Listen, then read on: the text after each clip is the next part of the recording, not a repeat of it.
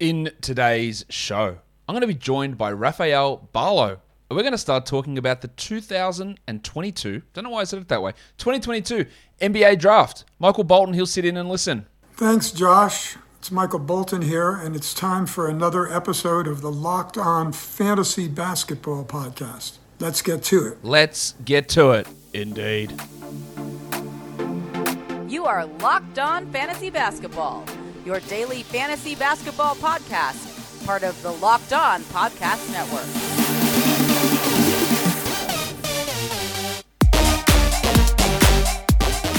Hello and welcome to the Locked On Fantasy Basketball Podcast brought to you by Basketball Monster. My name is Josh Lloyd and I am the lead fantasy analyst at basketballmonster.com and at Yahoo Sports Australia. And you can find me on Twitter as always at redrock_Beeble and on Instagram at Locked On Fantasy Basketball. Today's episode is brought to you by Rock Auto. Amazing selection, reliably low prices, all the parts your car will ever need. Visit rockauto.com and tell them that Locked On sent you. Thank you for making Locked On Fantasy Basketball your first listen every day. We are free and available on all platforms. Yesterday, I did a mock draft, my first mock draft. That's the beginning of draft season here on the show. And today we're going to be speaking with Rafael Barlow, who's one of the hosts at Locked On NBA Draft and also taken over from Chad Ford at the Locked On NBA Big Board. A guy that's been on this show for many years now, one of the most exciting up-and-coming NBA draft guys, and I reckon it won't be long before he is one of the top one or two draft people in the land if he's not already. So we're going to talk about him, just about the class in general, about the draft, about drafting principles, about scouting, about things that he's heard from out on the road scouting and talking to agents and front office staff and all that sort of stuff. So I guess we should bring Rafael in to have a bit of a chat. Here he is, Rafael Barlow, back on the show. Raf, welcome back. Thanks for having me, man. I really appreciate this opportunity to talk basketball. You know, your show is always special to me because it kind of put me in this position. Well, I appreciate that, but you've provided plenty of value to us here on Locked On Fantasy Basketball as well with all your draft stuff over the last few years, and we're going to do it again. We're here for 2022. This is the first. I did a mock draft yesterday myself as sort of my initial, this is my baseline of where I'm viewing the players, and now we're going to get in and dig in and talk to a bunch of draft analysts, and you're the first one of those that we're talking to. Of course, you do host the Locked On NBA Big Board show, and you've taken over from Chad Ford at NBABigBoard.com over there. So do you want to just give that a quick plug before we start off of what you're doing over there on NBA Big Board? Yeah, so I took over for Chad. I want to say it was probably, it's almost been 2 months now over at NBA Big Board. And it's NBABigBoard.com, so it was a newsletter Chad Ford had. It's a subscription-based newsletter, so it's $7 a month, or either you can pay $50 a year. And one of the things that makes it, I guess, worth it is that Chad and I got some of the context from Chad, but we use different intel from NBA teams as far as what's going on behind the scenes. So if I make a mock draft, sometimes it's my own personal mock, but then I've been able to interview multiple executives and scouts from NBA teams, and so I can kind of take the temperature on the prospects. And then I have the Locked On NBA Big Board podcast, which is covering the draft, and it's 5 days a week. And I really enjoy it. Even though talking basketball podcast 5 days a week can be a little bit challenging, but it's something I enjoy. So you can check it out there at the NBA Big Board, the podcast here on the Locked On Network. Let's just start with this NBA draft now, 2022. Mm-hmm. What is one word that you would describe for this class? Look, we'll give it one word and then we'll go a bit into that. But what's your overall? This is what 2022 is. I would say deep, and the reason I would say, and I guess it's just one word, but I have to elaborate. I would say it's a deep class simply because in my opinion, I don't think there's a lot of difference between, let's say, pick 15 through 35. So there are guys that, if they went number 17, I wouldn't be shocked. If that same person fell all the way to 35 or 40, I wouldn't be shocked either. So I would say it's deep in guys that I think can be quality role players. Okay, I think that's the idea that I had with this class as well. Is that it is deep rather than being pointy. So, and I think I'd probably even go a little bit further. You said 15 to 35. So the way I've been looking at it, even if after 6 or 7, there might be 10, 15 guys that could fit into the next 6 spots, and then you get even further from there. I feel like there's that early delineation, but after that it gets pretty wild to me. When I did my mock yesterday after pick 6, it was like, all right, I've got 10 guys here who I think could realistically fit in this spot, whether a team picks them there or not. But if a team did, I'd say, oh yeah, I get why you've done that. And that's a little bit different to what we've had in previous years. So in terms of you're contrasting it to, say, last year, 2021, or to 2020, and even moving forward to 2023, how does it compare quality-wise, depth-wise, star talent-wise, all that sort of stuff? Well, 2020 was an interesting year. At least for me, I felt like because it was such a long process, I started to over-analyze and over-evaluate guys. But 2020 was the year that a lot of people did not think was supposed to be a good year. And I think in that class, for sure, you have 2 All-Stars in LaMelo and Anthony Edwards. 2021 was kind of like a historic class in a sense. So I don't want to go as far as comparing 2022 to 2021. So I guess it's somewhere in between. And then I just think it's too early to talk about 23 right now. In terms of 2020, I was having a discussion with someone in the YouTube comments yesterday because I said that this class probably more closely resembles that 2020 class. And he said, well, everyone at 2020 said it was one of the worst draft classes ever. And I said, I don't think that's exactly what people said. That the idea to me from 2020 was there wasn't necessarily huge amounts of upside potential guys. And we've got 2 stars out of that with Edwards and Ball. Strong performances from Maxey this year, solid stuff from Halliburton.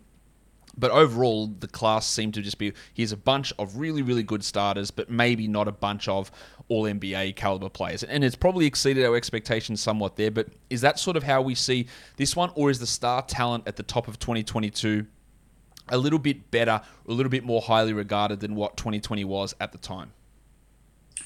Yeah, I think it's probably a little bit more highly regarded than 2020, but simply because 2020 you had LaMelo, who was in Australia.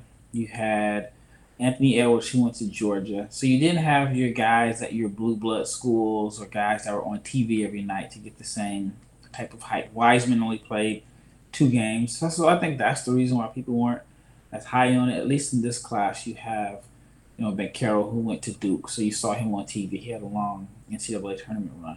Jabari Smith played on TV. Chet was at Gonzaga. Gonzaga played, multiple games on national TV. So I think the hype behind this class is a little bit different simply because the casual fan probably in 2020 probably didn't know any of the guys. You couldn't have watched, the top 3 picks in the NCAA tournament.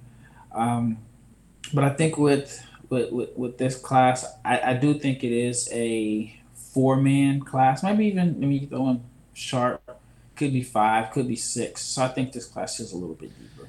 You're preempting one of my questions later on, Raf. We'll get to that in a little bit of time. But before we get into that, I got to tell you about Prize Picks, because if you're looking for a daily fantasy option for the NBA, the finals are coming up. Prize Picks is daily fantasy made easy. It's very, very simple. You just pick 2 to 5 players, and you get their over-unders of the props they put out there, whether that's points or threes, rebounds, assists, steals, blocks, fantasy points. Pick a guy, Steph, points, over-under, bang, he's in there. Marcus Smart steals, over-under, bang, it's in there. And you can win up to 10 times your entry fee. It's really simple, it's really fast, it's really straightforward. It's also really safe. And it's not just basketball. You can chuck other sports in there as well. The NHL playoffs are on, baseball is on, there are fights on there. You're going to have college sports when that kicks back off as well. And we've got a great offer. PrizePicks has an exclusive no-brainer of an offer for all users. You've got $50 for free if a player in your first PrizePicks entry scores a single point. But you must use that code NBA. That's right. It's an exclusive offer available for all Locked On fans. You sign up today, use the code NBA, $50 for free if a player in your first PrizePicks entry scores a single point. PrizePicks. It's daily fantasy made easy. Okay. I want to talk a little bit about, you reference it there with LaMelo Ball. The impact of these non-traditional pathways into the NBA. So the NBL, we had LaMelo Ball, we had Josh Giddey, we're going to have Ousmane Dieng this season coming across from the NBL. We've had the second season now of the G League Ignite. We know Jalen Green from last season. We've got Dyson Daniels as one of the top guys this season coming from G League Ignite. And now we've got Overtime Elite in the mix. So how does, and we've got a couple of prospects there who are putting their name into the draft, from what I understand, they're not going to go particularly high, but what is the impact of these non-traditional pathways in terms of being able to assess competition levels in the NBL? Because we had college and we had Europe, really, and that were the things that we looked at, and even getting a handle on Europe took a while. But now these extra pathways that we still don't really know, how does it translate, what's the level of competition, how is that impacting the way scouts are approaching the draft with these multiple different prongs all funneling into the league and the draft process? Yeah, I think it can be somewhat of a challenge. I mean, Australia and New Zealand are not close. So, before, maybe every long once in a while, you may have had to take a trip to China to evaluate a prospect. But now Australia has to be on your radar, just like Europe was. So it's a long flight, and I do think there are some teams that probably did not make it out there. And so I think that can be a little bit challenging. With overtime, nobody knew what to expect. It was their first year. The players are a little bit younger, so some people thought it was like high school, but there's a chance that there can be 2 guys drafted from overtime, so you have to take that serious. And then with the G League, it's easy to evaluate in the sense simply because it's closer. The NBA scouts are very familiar with the players that they're playing against, and it's, I guess they're saying like it's not. It's easier for NBA scouts to evaluate since they know the systems and all that, but the problem is for the players, sometimes it can be the lack of exposure that kind of hurts them. I mean, you look at a guy like Michael Foster, and you compare his numbers in the G League with the Ignite to every other first round pick outside of maybe like Keegan Murray and guys that put up huge numbers. His numbers are comparable, but for whatever reasons, he's not getting the same buzz. And so some people believe that it's because, if he would have went to, a blue blood school, then maybe he'd have a bigger buzz or a fanfare around his name. So I do think it's a little bit difficult, but now scouts have to do the work. I mean, you have to travel and you have to be able to really evaluate on different levels. I mean, Europe was tough enough because, every country has different levels. So you don't know if a guy's playing in Spain, he could be playing second division, or there's guys that are playing on major teams, but they're not getting any minutes. So I just think as a scout, you have your work cut out for you. And I think for general managers, it makes the position, it makes drafting a little bit tougher also because, the options are wider.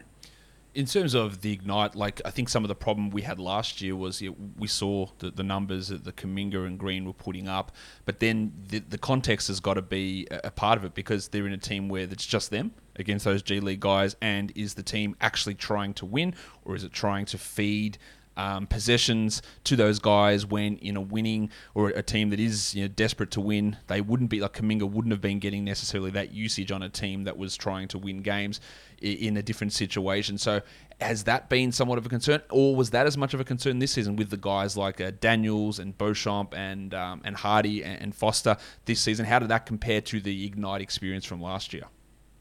Well, you brought up a good point, and I think it's more so in Europe we see often also because there are not a lot of developmental minutes in Europe. Yep. If a guy is good enough to play on a powerhouse team, he may be good enough to make the roster, but he may not be good enough to earn any minutes.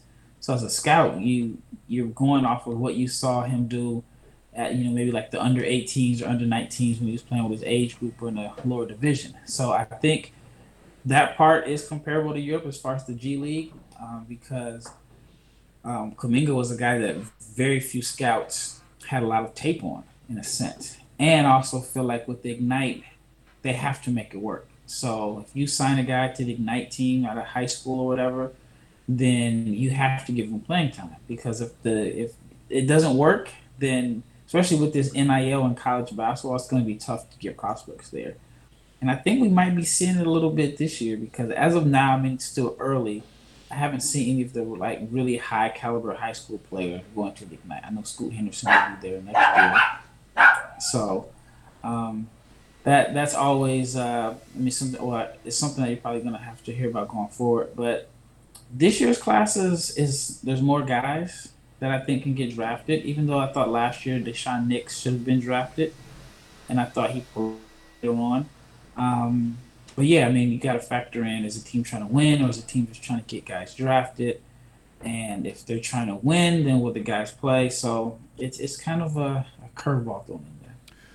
It's going to be interesting to see how that does develop. And you're right, with the NIL stuff, the quality of the Ignite prospects might start to drop off, and that's going to be really intriguing to see how that all works again with Overtime Elite as well, heading into their second year as well next season, how that all splits up and how all that happens. And then, of course, with the potential high schoolers moving to the NBA at some point in the future, a whole bunch of stuff with scouting and draft evaluation. It's changing, it's ever evolving.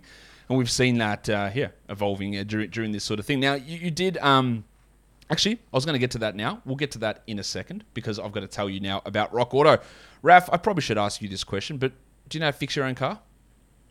No, sir. No way. Not at all. Thank you. Neither do I. I can tell you a draft process, but I can't tell you what a camshaft is. It's probably a half split from my experience talking to Locked On hosts about whether they know how to use their car, or how to fix their car. But one thing is 100% across the board that if you do know how to fix your car, you do know where to get the parts, and that is at Rock Auto. Why would you go to a local chain auto parts store or the dealership when they're going to charge you out of the arse to spend more money on parts that are the same? You can spend up to 30, 50, even 100% more on those same parts when you can just go to Rock Auto, an online family business serving auto parts customers for 20 years and get those parts at a brilliant price all of the time. Rock Auto has an extensive range, whatever part you need for your car or truck. So when you check out their website, check out that huge range. Go and find all those parts that you need for your car or truck, whether it's brake parts, tail lamps, motor oil, or even new carpet. You can find everything you want there. And when you do, in their How Did You Hear About Us box, write Locked On, so that they know that we sent you. Amazing selection, reliably low prices, all the parts your car will ever need. RockAuto.com. All right, you spoiled the question earlier because you didn't know the question. That's fine. Is it a 3 or a 4? Or you said even 5 or 6 player draft. We always hear that. It's a 3-player draft. And the poor Kings, they fell at number 4. But I tend to think that it's probably, not interchangeable necessarily in the top 4. But if any of those top 4 guys, which of course I'm talking Holmgren, Smith, Banchero, and Ivy, if they all went at 1 or 2, I don't think that I would be up in arms about it necessarily. Do you have Ivy in that group? Do you have Murray added into that group? Do you have Sharp added into that group? So, the way I like to look at it is if someone came out and said, I'm taking Shaedon Sharp at number 1, would you go, that's absolutely stupid? Or would you say, yeah, I get it? I say both. Okay. Honest with you. On one hand, I would say it's stupid because he has very, very little sample size. And what I've heard, and I had tweeted about it, but he didn't really at Kentucky either. So scouts didn't really get a feel for him at Kentucky. So on one hand, I would say, yeah, it's pretty stupid. But it would take somebody that has crazy job security, which Sam Presti does have type of security, but he's not picking first overall. And then, to the other part is, it's intriguing. I mean, you look at what Boston is doing with Jason Tatum and Jaylen Brown. Teams want big wing scorers, guys that can create their own shot off the dribble, that play the wing. And if you have that, you have an advantage. And so Sharp appears to be the best guy in this that has the combination of size, athleticism, and shot creativity at the wings. So it's a copycat league, and I think definitely with Boston going to the finals, it probably helps him out a little bit, despite the fact that he has such a small sample size. Before I get on to my last question here, where do you see Chet playing? Because I talked about on my mock draft yesterday, I said, look, I think one of the things we've seen a lot through the playoffs and in the NBA season is that centers, unless you're unbelievable, unless you're Embiid, unless you're Jokic, and to a lesser extent, say, Towns, that you're pretty replaceable and you're not needed a lot of the time. You have to be a certain sort of center. Even Bam, we saw the offensive struggles really come to the fore here. Your guys being minimized or marginalized or schemed out of things in the playoffs. And I said that prioritization is switchable, forward, wing size guys who can hold up in the playoffs and play those big minutes, create their own shot, all that sort of stuff. And then there's Chet, who is center sized, height wise. Obviously has the frame issues, which we're not going to get into too much here. But is he a center, or is he a guy that will play like an Evan Mobley, say, this season, out on at the 4, be able to switch onto the perimeter without having to be there as a center, which again is not the most highly prioritized position? That is $1 million question. I really think it is. I had spoke with a scout and I had tweeted about it and it kind of went viral and I had a bunch of people arguing in my comments. A lot of people probably saw it. And the scout made the comment that he felt like Chet is a good rim protector, but he thinks his greatest asset on defense is his ability to move his feet and switch out on the perimeter. But he said if he's going to be your pick and roll defender, that means you have to play him at the five. And he said, well, if he's in at the five, then you really don't need to play him in pick and team doesn't really need to run pick and roll. You can just, bury him with your bigger, stronger center and make him defend.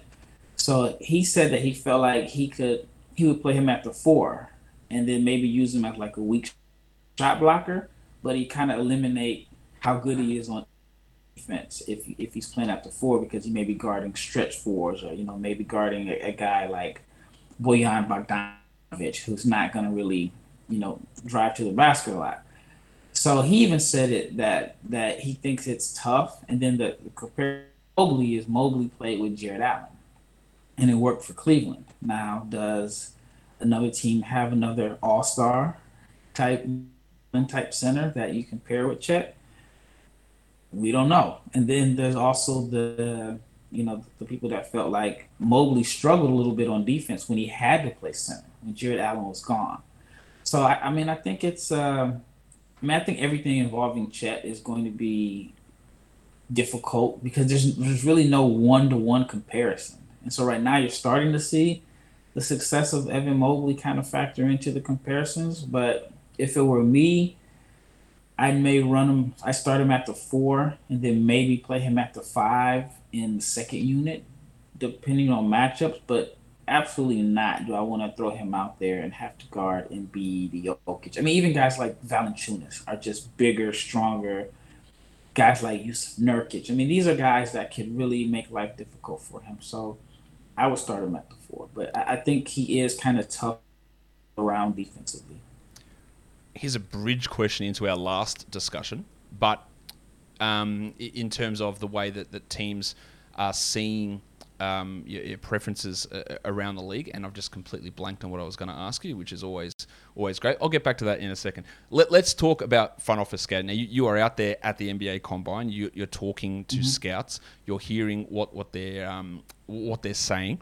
You're asking questions. They're asking you questions. All of this sort of stuff. Has there been any noticeable change in the way that scouts are approaching this draft in what I said earlier, that they're like, hey, we need wings. We want shooting. We want shot creation. We want defense. Like, what is the thing?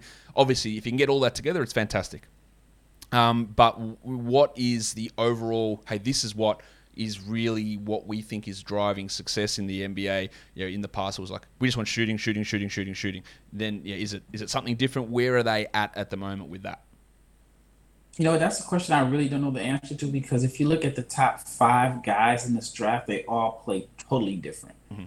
So you mentioned the trends of bigs being off the floor. Well, the top 3 picks more than likely are going to be bigs. Maybe you can say they're all fours, but each one is something totally different. While, Jabari does provide the shooting, Chet provides the defense and the shooting. Banchero is the scorer that they feel like is ready.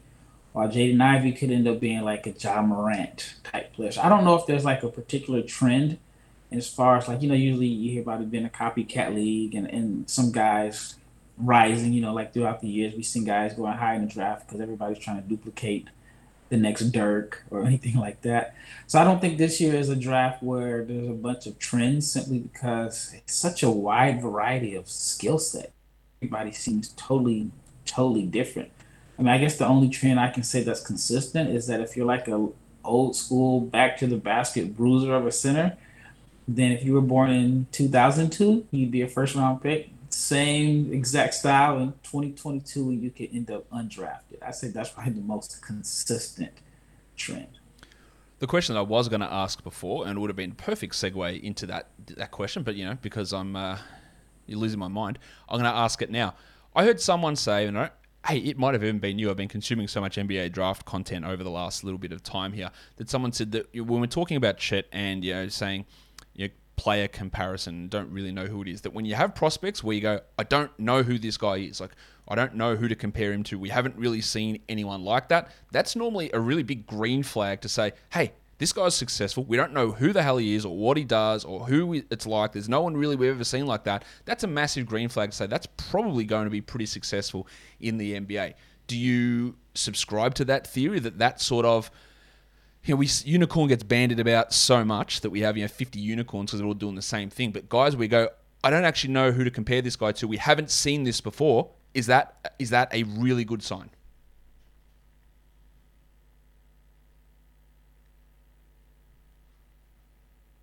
As he just drops out of the conversation. Didn't like the question. We'll get back to that in a sec.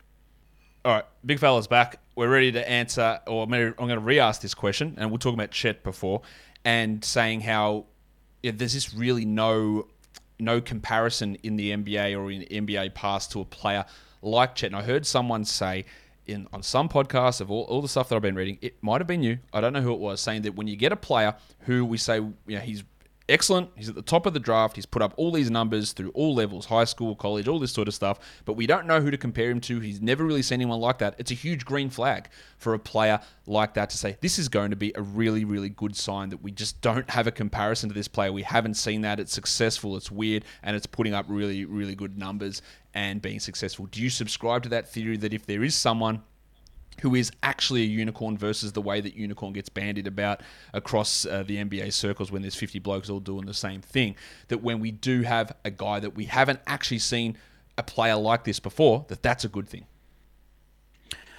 Oh man, you put me in a hot seat with some of these tough questions, and I think I heard the same podcast, and I say this much. I think a lot of it may have to do with your security as a general manager. If you have maybe a long-term deal and you're not on a one-year deal, then I think you can gamble on someone that you can't compare to. But I think realistically, if you are on a last year of your contract, you don't have much job security, I think you might have to get it right, and you gamble on the player that you can kind of put into a box and say, this is who we think he's going to be like. So, and I think the comparisons are legit. I think on that same particular podcast, they were saying that was similar to Kevin Garnett, or Kevin Durant at the time. And, we didn't have 7-foot guys with guard skills. And that one was the one that worked out. But then again, I can see ones where it didn't work out. Like there wasn't a comparison for Thon Maker at one point or Bol Bol. And those guys haven't really fared well at this point. So, but I am a swing for the fences guy. I do think that you have to gamble. And so I would say, like in Chet's case, that I would swing for the fences, especially if I'm a general manager or whatever, and I'm comfortable with my development and the staff that I have. So I will go ahead and say it is a positive. It's someone that you can't really make an apples to apples comparison to. Well, there you go. That is our introduction to the 2022 NBA draft class. Raf is going to come back at some point in the next couple of weeks. I'm going to dig into some prospects in a little bit more detail. Again, go and check out Raf at NBABigBoard.com, the Locked On NBA Big Board podcast as well. Some great stuff that you and the guys are churning out over there. Follow him on Twitter at Barlow500. Raf, thanks again for coming on the show. Anytime, man. Anytime you want me on, just let me know. We'll make it happen. It's going to happen in a few weeks, mate. We'll see you back here. Thanks again for coming on today. No problem. Thank you. And that'll do it for today's show. Don't forget to follow this podcast on Apple Podcasts, Google Podcasts, Stitcher, Spotify, and of course on the old Odyssey app. If you're here on YouTube, thumb it up. Leave your comments down below. Tomorrow, we're going to be digging into some prospects. Going to be joined by Mark Schindler. We're going to be talking about Jalen Duren. We're going to be talking about EJ Liddell. What did I say that? EJ Liddell, MarJon Beauchamp, among others. We'll be back then. Guys, thank you so much for listening, everyone. See ya.